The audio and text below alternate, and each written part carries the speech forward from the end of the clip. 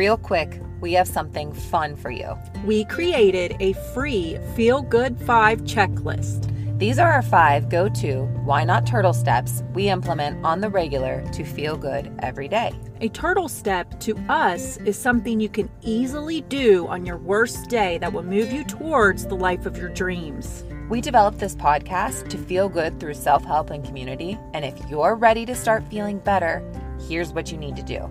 Go to our website, askyourself-whynot.com, click Start Here for a free instant download. These are the best feel-good tips we found, and you're going to get so much value from them. Again, go to our website, askyourself-whynot.com, click Start Here for a free instant download. Why not? Start feeling good today.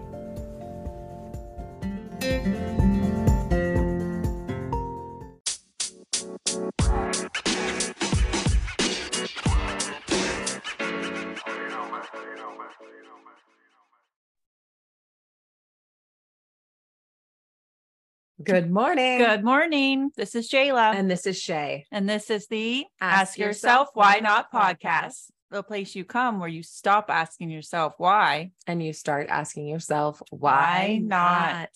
Yes, very exciting morning today or day. I guess you could say it's always morning when we record, it seems like. It is. Yep. This is our time to thrive. It sure is our time to thrive. And we convinced a very special guest to join us this morning. He is Mike Rucker. He's PhD actually. And he is the author of The Fun Habit, How the Pursuit of Joy and Wonder Can Change Your Life. So thank you so much for joining us. Welcome. Of course. Thanks for having me. Yeah. So you are a PhD in positive psychology. Is that right? In organizational psychology. So I think there are a few schools now that offer that. When I was first interested in that discipline, there was a master's program emerging, but funny enough, this week I'm actually heading off to the positive psychology conference. It's in Vancouver this year to present on the book. But it was a budding discipline about the beginning of 2000. People really latched on to Csikszentmihalyi's idea of flow. I think that was kind of in the common psychology vernacular, but we hadn't thought about it as this tool of betterment. And for folks that don't know what positive psychology is, it's essentially a facet of clinical psychology used for, tools for betterment, because up until the 2000s, we were really only using psychology to treat deficits, things like, depression and anxiety. And then this gentleman by the name of Marty Seligman, who was friends with Csikszentmihalyi, he wrote a pretty amazing book called Authentic Happiness. And a lot of people know him for his signature strengths. He's the one that kind of brought that to the forefront, put together this consortium. And now you have a whole host of folks, Barbara Fredrickson, who I quote in the book about broaden and build. She's definitely going to be at that conference and, has some books of herself. So it's been interesting, but I think you can get a degree in it now. That was a long-winded answer to say, but when I got into psychology, it was just an area of interest rather than something that you would study as a discipline. I think it's so amazing that you can study how, like you said, how the brain can work for you versus how where there is a deficit. Yeah. Or just trying to fix a problem. Yeah.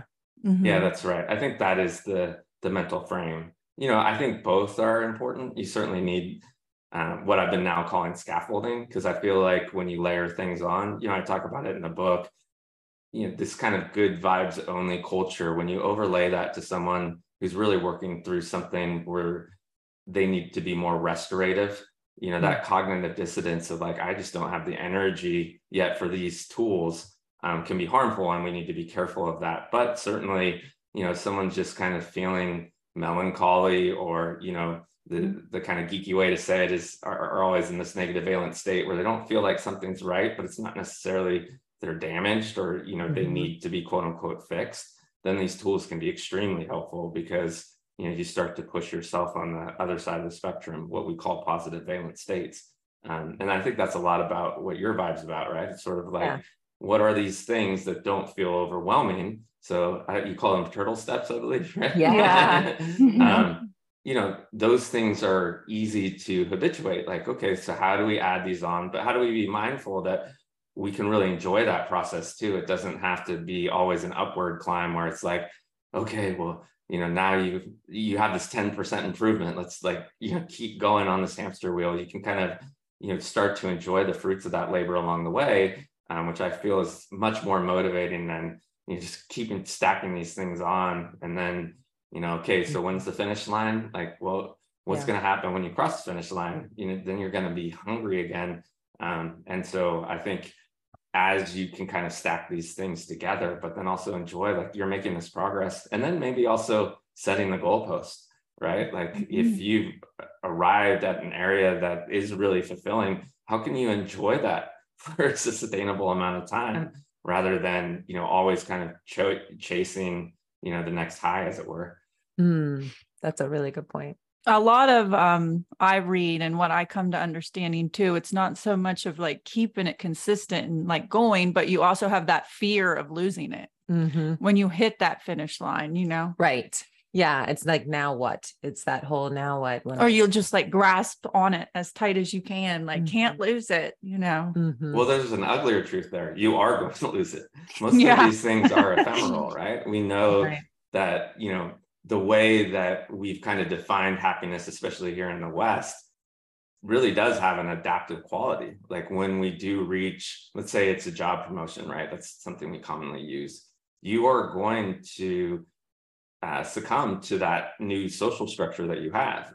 You're going to see the trappings of that particular echelon, and that can be a good thing, right? Because it does motivate you. But at the same time, if you're never enjoying it, if you're always like, okay, well, this new set of Joneses, they have this and I don't have it yet. Well, that's kind of part of the design of meritocracy, to keep you moving. But at the same time, you don't want it to overwhelm you, and always, to your point, kind of, focus on what's lacking, instead of kind of enjoying, like, well, you were never here before, so why don't you just kind of see what's there? I like, it's a little bit fanciful, but I do like this, kind of idea that it's not that the grass is greener on the other side. It's about watering the grass where you are, right? Kind of just paying attention to, like, okay, what's going on in this space, instead of always looking over the fence. That really is the key. It seems like, and it's hard to do. It's hard to stay in that present moment, because you're naturally evolving and worrying about what's coming or what you missed or something like that. So what brought you to write this book and, research the concept of creating fun as a habit, or making fun a habit in your life? Yeah, you made it pretty easy for me. Generally, I kind of stumble on this question. I've got it refined, but it's everything that we talked about. I fell into that trap, that I was always kind of in feature think. I was always optimizing. To this day, I still use it, but more in a better fashion. I, had a spreadsheet kind of looking for correlations, like, why don't I feel good today? Right. And like, what are these things that I was doing that led to that?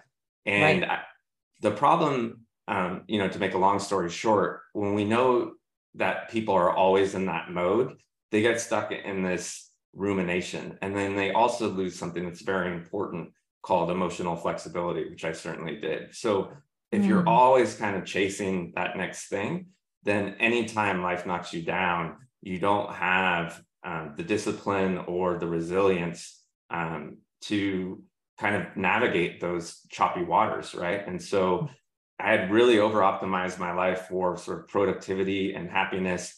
And then in 2016, unfortunately, my younger brother passed away quite suddenly. So that sort of awoke me to the fact that we don't live forever, right? Yeah. And then I do have low-level anxiety. It's something I've been challenged with my entire life. And I think most high achievers generally have that as sort of the fuel that moves us forward. And the way I mitigated it was running. And around that same time, I also found out that I had probably an undiagnosed injury that led to needing a hip replacement, which meant at a young age, when you have a hip replacement, you're kind of told not to run again, because you're essentially putting car parts in your body and they have a shelf life. And so if you get it at 60, you're fine. But if you get it at 40, if you keep running, they're going to wear out. So it was kind of this 1-2 punch where my identity was just blown to pieces, but yet I was still pretty Pollyanna. I kind of overprescribed to a lot of these tools, and I was like, oh, I'll just will my way out of it. Meanwhile, my spirit knew, like, dude, this is not a place where happiness is appropriate. I mean, you're allowed to mourn, you're allowed to sort of process all of these things. And yet I didn't, I didn't do that. And what happened was I got pretty close to a clinical outcome. And so I wanted to unpack that. That was sort of the seed. Like, hey, it's okay to say that, these periods of our life, we're not necessarily meant to be celebratory or happy, but you can still find joy in these moments, especially through pro-social behavior, relying on friends to kind of pull you out of it, and then making sure you're doing things that you enjoy, while you are processing this. So you don't have to sit and wallow, and at the same time, you don't have to pretend that you're, quote unquote happy person. And then just serendipitously, as I was putting the book together, science started to back me up. We saw that, especially, coming from, the ilk of positive psychology, that folks that had picked up some of the science, but were over-prescribing it, right? Like the big one that I cite in the book that I think is, a good metaphor for a whole host of things that had kind of gone wrong, was this idea that you have to be grateful for 3 things a day, right? We know that if folks are, going through the midst of big change, like a loss or a divorce, that kind of intervention can actually really spiral downwards, because you're like, this isn't a time where I want to be grateful or anything. I want to kind of process, this big event, and then we'll get back on the rails later. But but you can still, and again, I like, your guys's frame of, these kind of small steps, you can get yourself, back to the middle. And so that's really was the start of it. And then realizing you can create a toolbox, and then, as coaches, the things that you and I do, we can say, just pull a couple of them. And if some don't work, then throw those out, and I think that's another big message, is that, there's not one way. And so, if you give yourself some grace and go, what, this doesn't make any sense to me, but this does, you can cobble together generally a way to get you out of wherever you find yourself.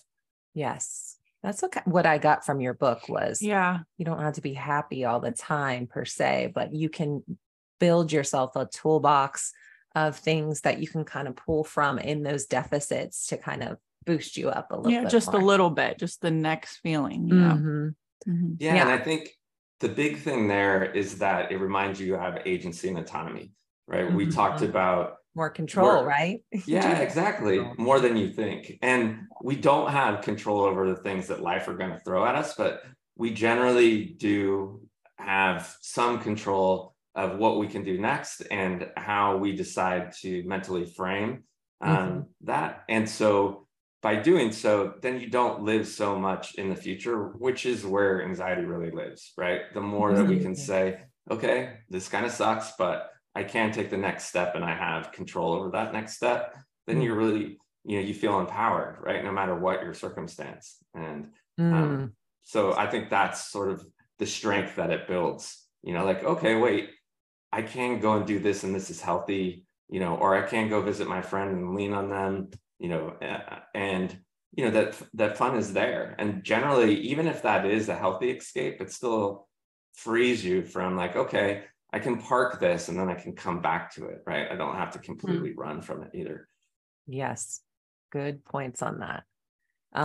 I wanted you to talk a little bit too about how like chasing happiness can actually have the opposite effect. Yeah. Yeah. Cause I think we've all been caught in that where you're like, I'm going to get the marriage and the kids and the house, the promotion, and I'm going on the vacations and I'm archiving it. I'm just going to scale it all out. Yeah. And then you're like dead inside. Yeah. No, it's clear that's a phenomenon. I think, we touched on some of why that happens, right? It's certainly because we do adapt. And so all of these feelings are ephemeral, right? And so, we gain them, and then all of a sudden they are going to slip through, and we're like, wait, but, I thought I got to hold on to this trophy, and that's just not the case. The other is that when we're always, setting happiness out in the distance, it creates this, it creates this gap between where we are today and where we want to be. And that gap really is where unhappiness lives, right? And so we're like, if we just do this thing, all the examples that you just brought forth, then it will finally be there, but it never is. And so we start to really ruminate on that gap between where we are and where we think happiness is. And where it becomes really problematic is that once we're focused on that gap, it can start to bleed into our identity. Like, oh, okay, well, happiness is always there and I'm never there, so I must just be an unhappy person. Right. And a lot of times this comes subconsciously, right? So if someone were to ask us, we'd be like, oh no, we're fine, we're just moving to the next thing. But inside we know, like, all this entire journey, which is the corpus of our time, right? Because these things are events, it's not really how we spend our life. We're like, I'm just not enjoying this at all. And then all of a sudden, your brain's like, well, I just must be an unhappy person. And once that happens, it becomes much harder to flip, because then you're looking for artifacts and things, because we want our identity supported, right? And so everything that goes wrong is like, I just knew it, right? You start to get this kind of negative. And it can really spiral down. One of the most interesting pieces of science as I was putting the book together is this idea of the hedonic flexibility principle. I learned that term from your book. And I think, anyone that's familiar with cognitive behavioral therapy, if you do implement a fun habit, if you do some of these simple strategies in the book, it essentially is CBT in reverse, right? And so what we know is that folks, whether they're deliberately doing it or not, that do find ways to take some time off the table for themselves. So at least a few hours in their week, they're enjoying the things that they do. They tend to show up the next day feeling better, right? I mean, intuitively, we understand that, but it's so, it is harder to put it into practice, right? And especially if we feel burnt out because we just don't have the energy to say, we're just worried about the next thing we have to do to move ourselves forward. But the folks that are able to prioritize fun show up the next day with the vigor and vitality to tackle the day. And then that creates an upward spiral, right? Because not only are you more productive, but you're also enjoying, the fruits of your labor. And so that becomes restorative rather than, folks that are like, I'll just get through this day, and I'll figure out, fun will be out there in the future once I get everything figured out, which is extremely depleting. And then, you get in this downward spiral, and 6 months later, you're like, I don't know how I got here, which is super unfortunate. And that's one of the most insidious things, is that it's such a slow burn. Oftentimes you can't figure out, what was the initial point of failure, because it was really, 6 months ago when you decided to deprioritize all the things that matter in your life, for some shiny nickel, right? Right. Yeah. And it just compounds over time. And before you know it, you just you have that underlying unhappiness. And you talk a lot about being like actual conscious about scheduling fun and having fun. And I think if a lot of people were asked, what do you do for fun? I think it would be like intimidating. So like, how do you define fun? So the simple definition is anything that you enjoy, right? In psychology, I think I already brought it up. We have this geeky word called valence, but it's essentially, are you finding pleasure in the things that you're doing? And are you drawn to them? And so that would be anything that you find fun, and anything that's not fun are things that, I wish I wasn't doing this, and you're kind of repelled by them, right? And so an important point there, especially here in the West, is a lot of folks that I work with will like, I'm just not a fun person. And that's because they've overprescribed to this Western ideal of what fun is, right? It means I have to be at a rock concert, or I have to, be part of a party, or, clicking my heels, on the beach, or whatever, the latest Instagram influencer is doing. Where fun for a lot of folks, especially if they have low arousal preferences, could be reading a good book, by the pool. And I think self-care is really important, but it's kind of been over marketed as, spa days or whatever it is. It could just be a walk in nature, or spending more time, with the people that you love, or your pets. And so all of these things that are truly fun, things that people enjoy, often, again, are like, oh, this guy's telling me to go have fun, but they wouldn't put that, in their mix of fun activities, when really those are just as enjoyable as some of the more high arousal stuff you might have enjoyed while you were younger, or your friends enjoy. And so knowing those preferences, and making sure that whatever is restorative to you gets scheduled in becomes extremely important. And so, again, simple definition of fun, but a lot of times we don't, kind of think of fun as the things that are marketed to us. Mm-hmm. Yeah. I would ask you too, like, what are some simple ways you found to incorporate more fun in our lives? I mean, I know from reading your book, I liked a lot of the examples, and Jayla and I both said, like, just reading this made it more in the forefront of our mind. Mm-hmm. I'll give an example. I took my daughter and my son to gymnastics class last week, and I was like, why did I ever stop tumbling? So I worked on back bends and I did a back handspring. I'm freaking 42 years old on the trampoline, but I was like, who says we have to quit this? This was so much fun. And it just felt so good to like allow myself to kind of play in that way again. And I actually watched a movie for the first time last week. And it was actually while I was listening to your audiobook. And I was like, I used to go to the movies all the time by myself, like a matinee. And people used to be like, I can't believe you go to the movies by yourself. But that's something that I enjoy. So I watched a movie and I was telling Shay, I was like, I don't remember the last time I actually just sat and watched a movie.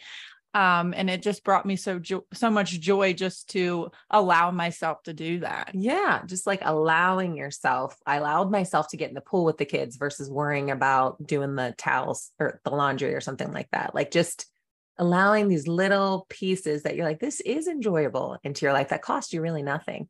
Yeah, I think that's exactly it. It's just being a little bit mindful of like, how could I improve, this experience? And so generally, there's three things that we can control, right? The people that we're with, the activity that we're doing, or the environment that we're in. And so, there's a whole host of, low level things that we can do. I mean, really just sitting down and putting pen to paper, right? Like if you're like, I haven't done anything fun for so long. Okay, let's unpack, what are the things that you would like to be doing? And a lot of times it's because, maybe someone's told them, well, it has to be something from your past. And that could be a good place to start. But, let's say, for me, I unpacked in the book, like I can't do triathlons anymore because of my injury. So I can mourn that real quickly, that move on. There's still plenty of things I can do besides triathlon. So that could be one place where folks get stuck. The other is, what are the things that you're already doing? And again, going back to those three things, you and I both share that, where I realized I could be enjoying this with the kids instead of, sitting on the bench and just, kind of watching time pass by. And so where are those opportunities where you could either bundle on something else, or you could change the variables, or better yet, what are the things that you're not doing where you might be able to make better choices, right? Are you going to, I've said this a couple of times and I really do enjoy this activity, but it came from someone else that I was working with.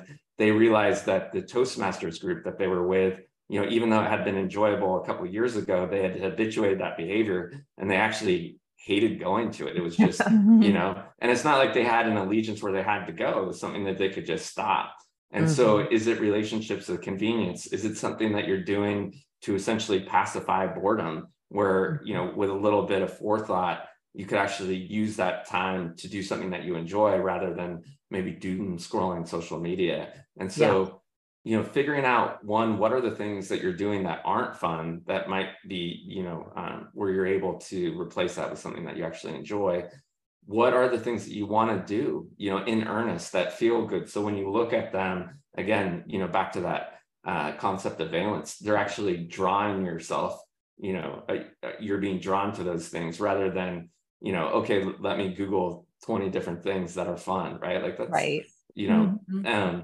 And then, again, what can you pair with the things that you're already doing? Because a lot of us, especially, folks kind of in the sandwich generation where we're taking care of kids and our parents, we don't have a lot of time. Unfortunately, we call it this, time poverty, right? And so some of us do have, don't come with as many opportunities as others, but generally the things that we do, if we're completely framing them from the sense of duty, so we're just like, this is just an extension of my work, it just happens to be a domestic duty, 9 times out of 10 we can reframe that like, hey, yes, I have to do this, but I can do it in a way that's enjoyable for everyone, rather than me just showing up and then kind of out of spite for all of this just because I feel like I have to do it instead of I get to do it, right?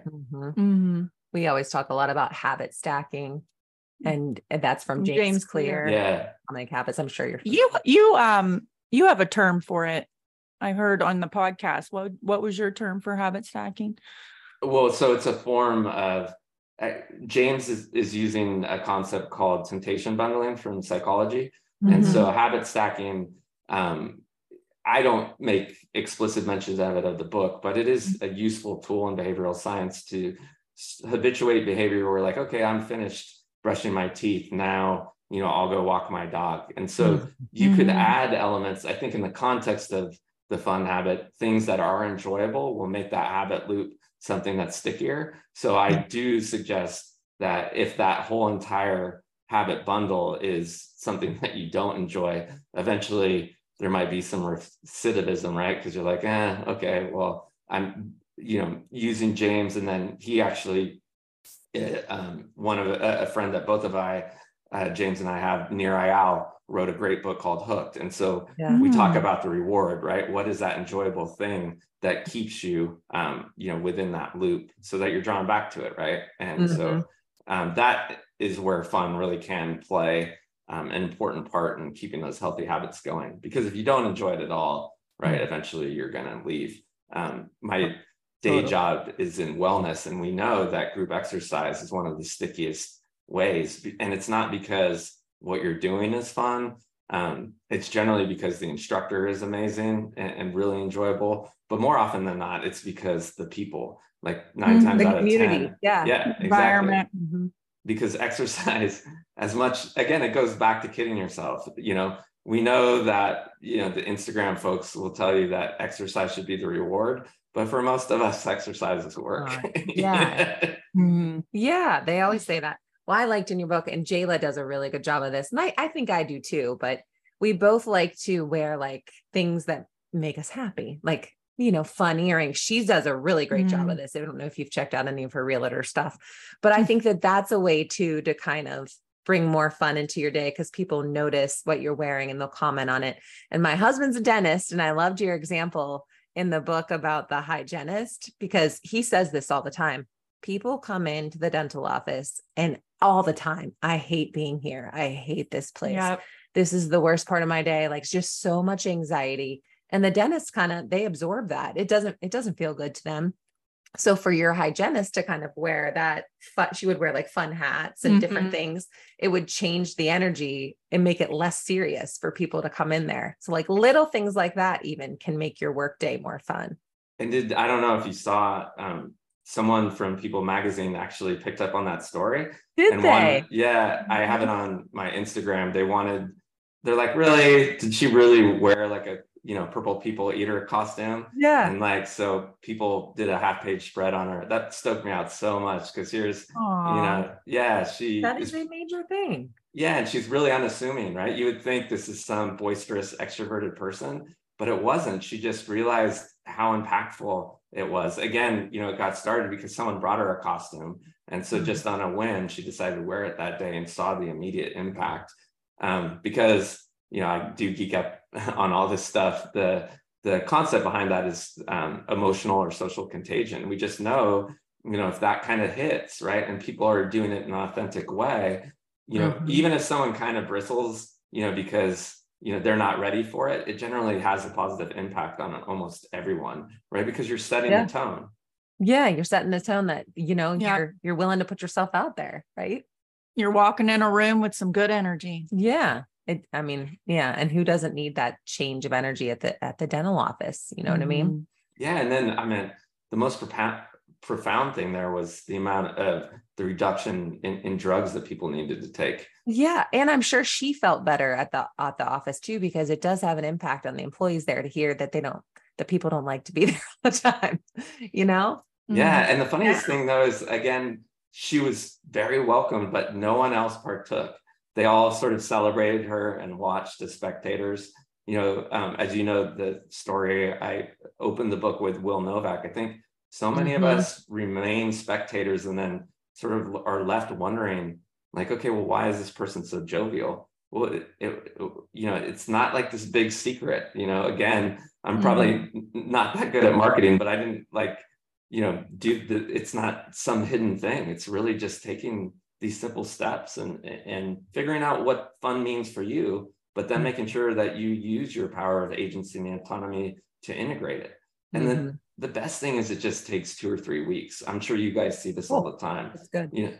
The first week, generally any type of behavior change is a little bit difficult because we do like routine. But once you start to see the impact, right, and check in with yourself, like, am I feeling more energy? Do I feel more vitality?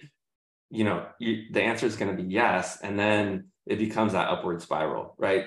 One of the studies that I love the most, that I mentioned in the book, Dr. Cassie Holmes out of UCLA, just going into your weekend and treating it like a vacation, right? So no other prime, just that mindset of like, wait, Saturday and Sunday, these are the days I have control over. Like, I'm on vacation. I love that. And the most interesting thing is people didn't change the routine behavior. They still mowed the lawn. They still, did all of the things that they wanted to do that weekend. They just knew it was their time. And I think if nothing else, it's, you're mindful, like, okay, yeah, I get, if I don't want to do it at 3 o'clock, then fine, I'll go do something fun and I'll get it done. But, a majority of these folks showed up Monday ready to tackle the world. And, it gives credence to the hedonic flexibility principle. When you just add these things, as much as it seems like it might just be, layering on to your already busy life.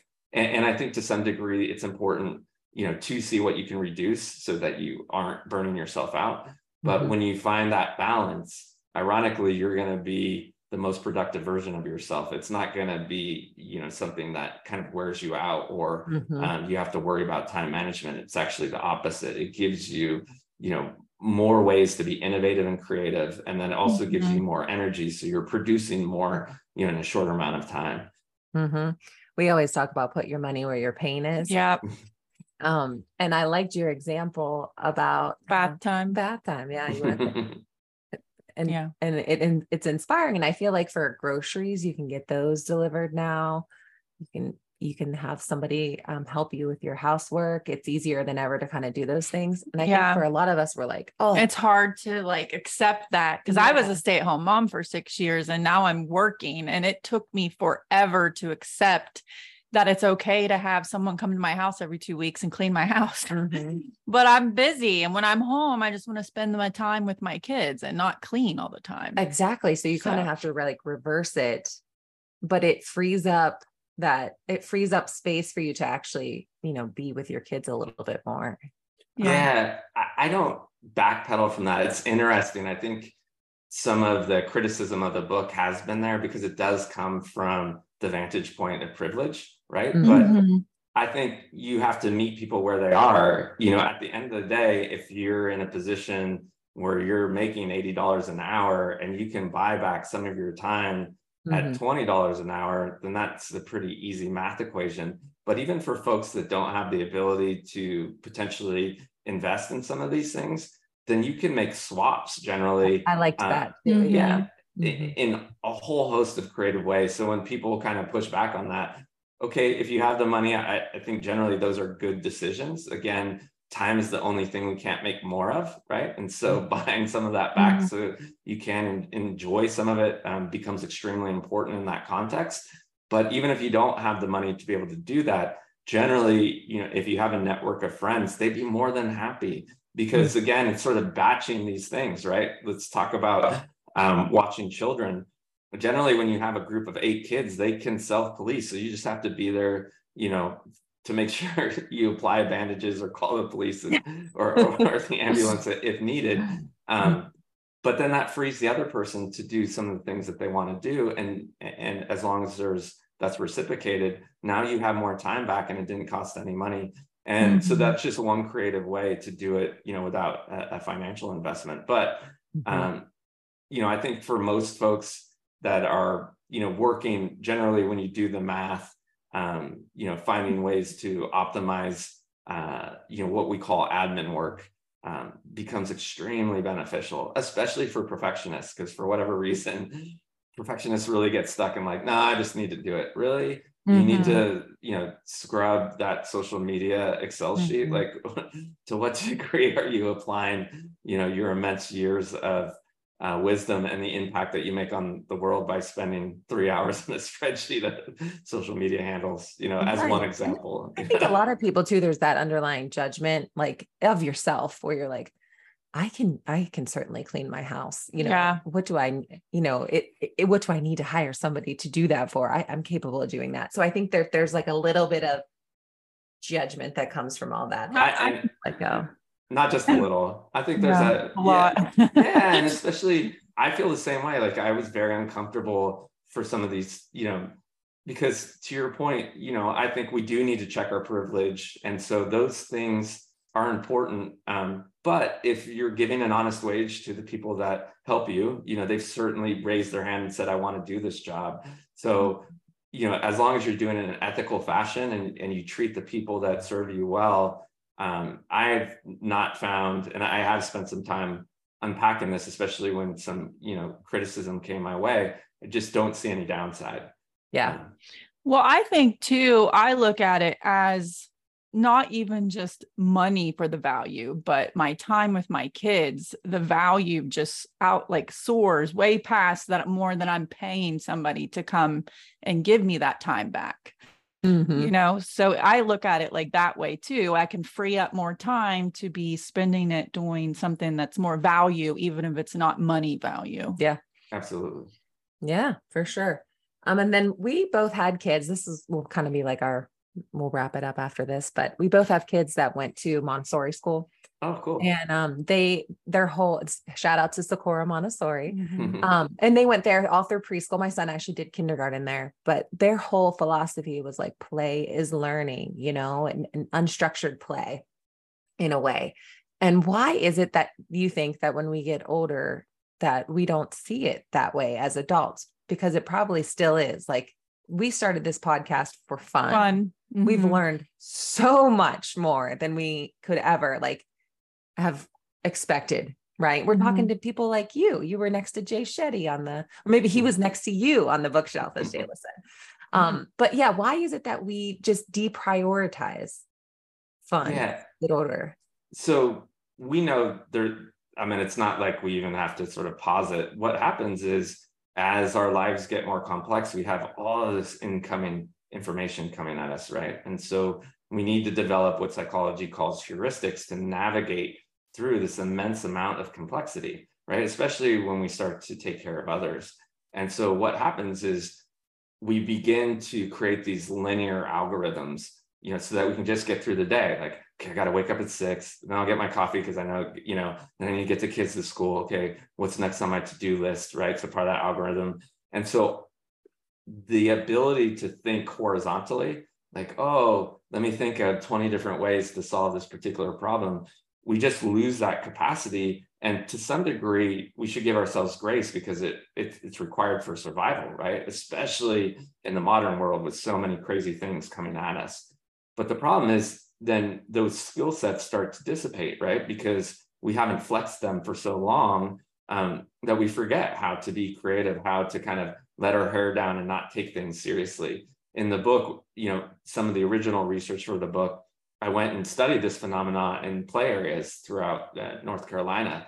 And I would go into these experiential play areas and the kids would immediately start having fun, right? These places were amazing, big blocks, and they would start creating things that were like, not just, structures, but like amazing toys, and I remember one time it was like a plane, and they would immediately start making friends. It didn't matter the context because the context was playing in this amazing area, right? And they would start to sort of storm, form, and norm, and just these big old smiles. And you would start to see the adults slowly but surely move to the walls, right? Because they didn't know what they were supposed to do because no one told them. And so as adults, we wait for instructions because it's a very efficient way. Like, I just need to know what to do here so I can get from point A to point B. True. But it's so unfortunate because it is, this comes from transactional analysis. It puts us in this adult role where we've been taught by society that we can't enjoy ourselves in that space, right? And so it's great if you do have kids, because if you can kind of mirror their energy and let your hair down, right? Like, they can guide you into enjoying it. But when you don't allow that and you kind of, okay, let me just go with what I know. Like, one of the things that I found, which was so unfortunate, is adults think that maybe falling back to Lincoln Logs or whatever, that you have to build a house, right? So they'd be like, no, let's not do that. Let's these things are for building, right? And all of a sudden the kid, you can just watch the smile go away because they're like, oh, this is a teaching moment. This isn't meant, for unstructured play. And so all of a sudden now the adult's like trying to think of the instructions so they feel comfortable, and the kid, it kind of gets docile, like, okay, I'll listen to my parents and then we'll build this house because that's what they've told me. And it really doesn't, again, it allows you to find that comfort in the structure, but it's really unfortunate because we find these are some of the least creative, least innovative folks. And so the ability to get back into that space, like, okay, I get it. I'll lean into the discomfort of not having, a complete map of what I'm supposed to do. And we'll figure this around. And if we fall on our face, we'll celebrate that. Like, Mm-hmm. And so one of the things, especially for parents, because it's funny, I've been on a lot of podcasts that aren't parent centric. And so then I realized like I have so many anecdotes about being a parent, but thanks for the invitation to share a few. I think this is sort of a current experiment I'm doing, but one of the funnest things is to go take a class with your child so that you can get in that childlike state and make mistakes with them, right? And so like when we're teaching our kids again, we get in sort of that parent or adult mode and the child stays in the child mode, and it's harder to have fun, right? Because it's like, oh, you did that wrong, let me correct your thing. But for instance, taking a cooking class with my daughter, like if we really screw it up, we could just laugh, like, what is this nonsense? And we're full of flour. And my son and I are going to start to do that with dance. I think then it just becomes much more enjoyable. And it also allows you to understand that you don't need a map. You can really, what I call explore the territory and enjoy it and laugh and not be so serious. When things are rooted in having to have an outcome, right? Like at the end of this hour, I want X, Y, and Z to happen. It's just, in some places it's extremely appropriate, especially if you're trying to move yourself forward. But if you're really trying to enjoy yourself or the company of others, trying to decouple an outcome having to happen, and then just enjoying the hour together becomes a really fruitful exercise. And again, it's been shown to really help you become more creative and innovative because it allows you to not have to think in a linear fashion. You start to you increase your ability to pull ideas from disparate sources. And that can be really helpful, especially for folks that are building businesses. Ooh, I really like that. That's really good. I've never heard anyone talk about that before, but it does, like when you're always directing, with your kids sometimes at home with chores and stuff, but kind of taking that other more playful. And just kind of protecting them from harm. Yes. When really they'd be all right if they fell down. Exactly. Alex and I, my husband's name's Alex. We watched this one documentary and it was on these kids that lived in the Amazon, it was like one of the tribes there, and they were 2 and they had like machetes that they were fully capable of operating. And we were like, wow, we call our kids too much. Yeah. And then there's the other one where they allow 2 and 3-year-olds to go to the grocery store by themselves, right? Wow. That would be funny. Well, we always end with a why not of the day. We kind of, you want to tell them a little bit why we named our podcast? We kind of named our podcast Ask Yourself Why Not, because when we were kind of thinking, are we going to do this? Are we not? We had that mindset that like, oh, why us? Yeah. Like why now? Yeah. What are we doing? And then it's like, why not? Like, why not us? And why not now? And so that's kind of where I cued that in. So we kind of try to end it with, what's your why not of the day? Yeah, I think for me, it's how does this stuff become impactful in a way that does lift folks up? So, in sort of the vein of, making sure that positive psychology tools can be as effective as possible.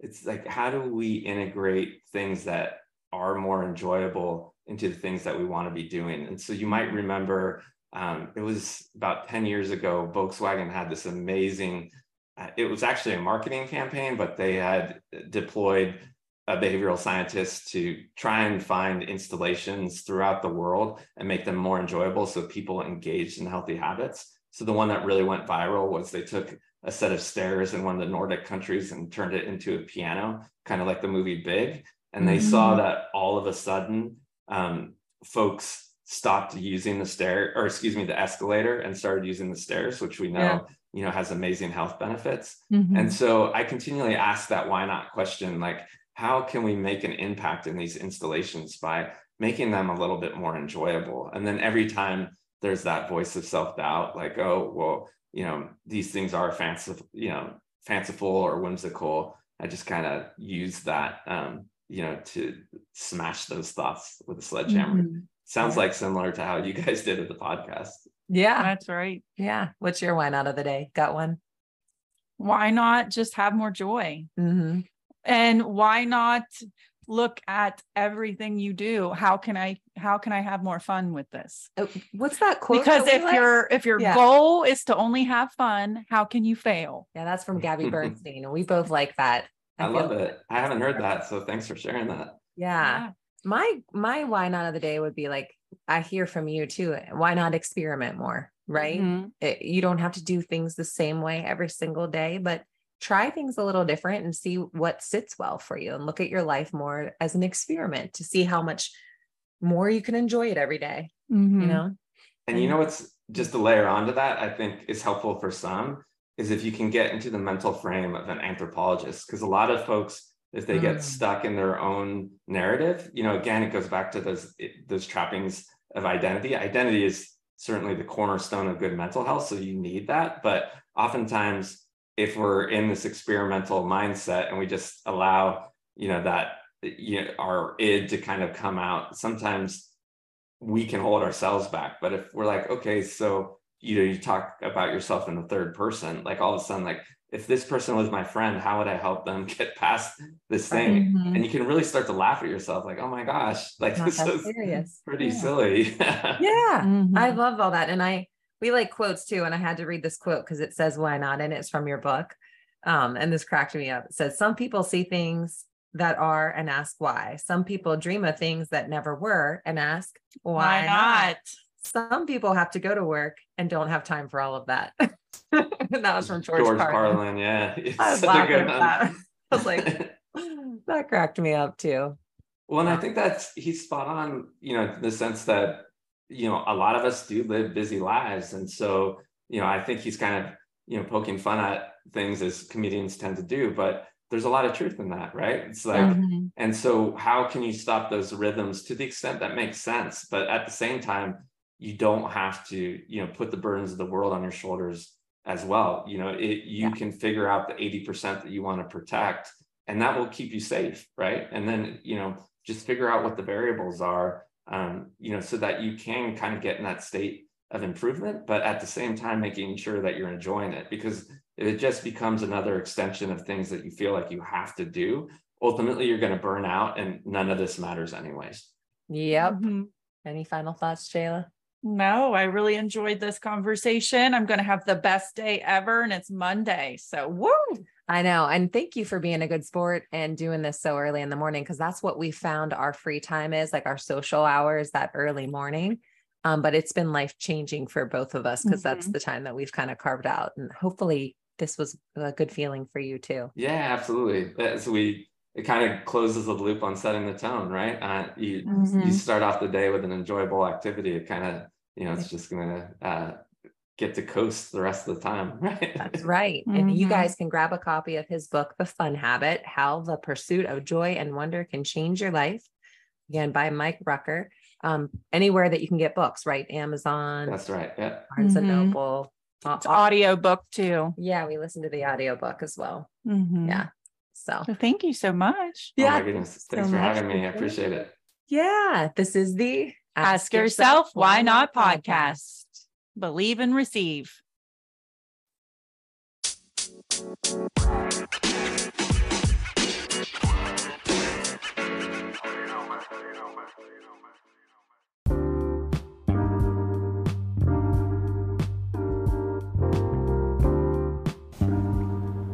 If you enjoyed listening to this episode, share it with a friend or give us a great review. Yes. And also, if you have an idea for a show, please share it with us. We really love to know what our community thinks about the episodes that we're creating as well. Yeah, what our listeners are enjoying listening to. Yeah, that really helps us create better content for you. Yeah, absolutely. As always, thank you for listening to the Ask Yourself Why Not podcast.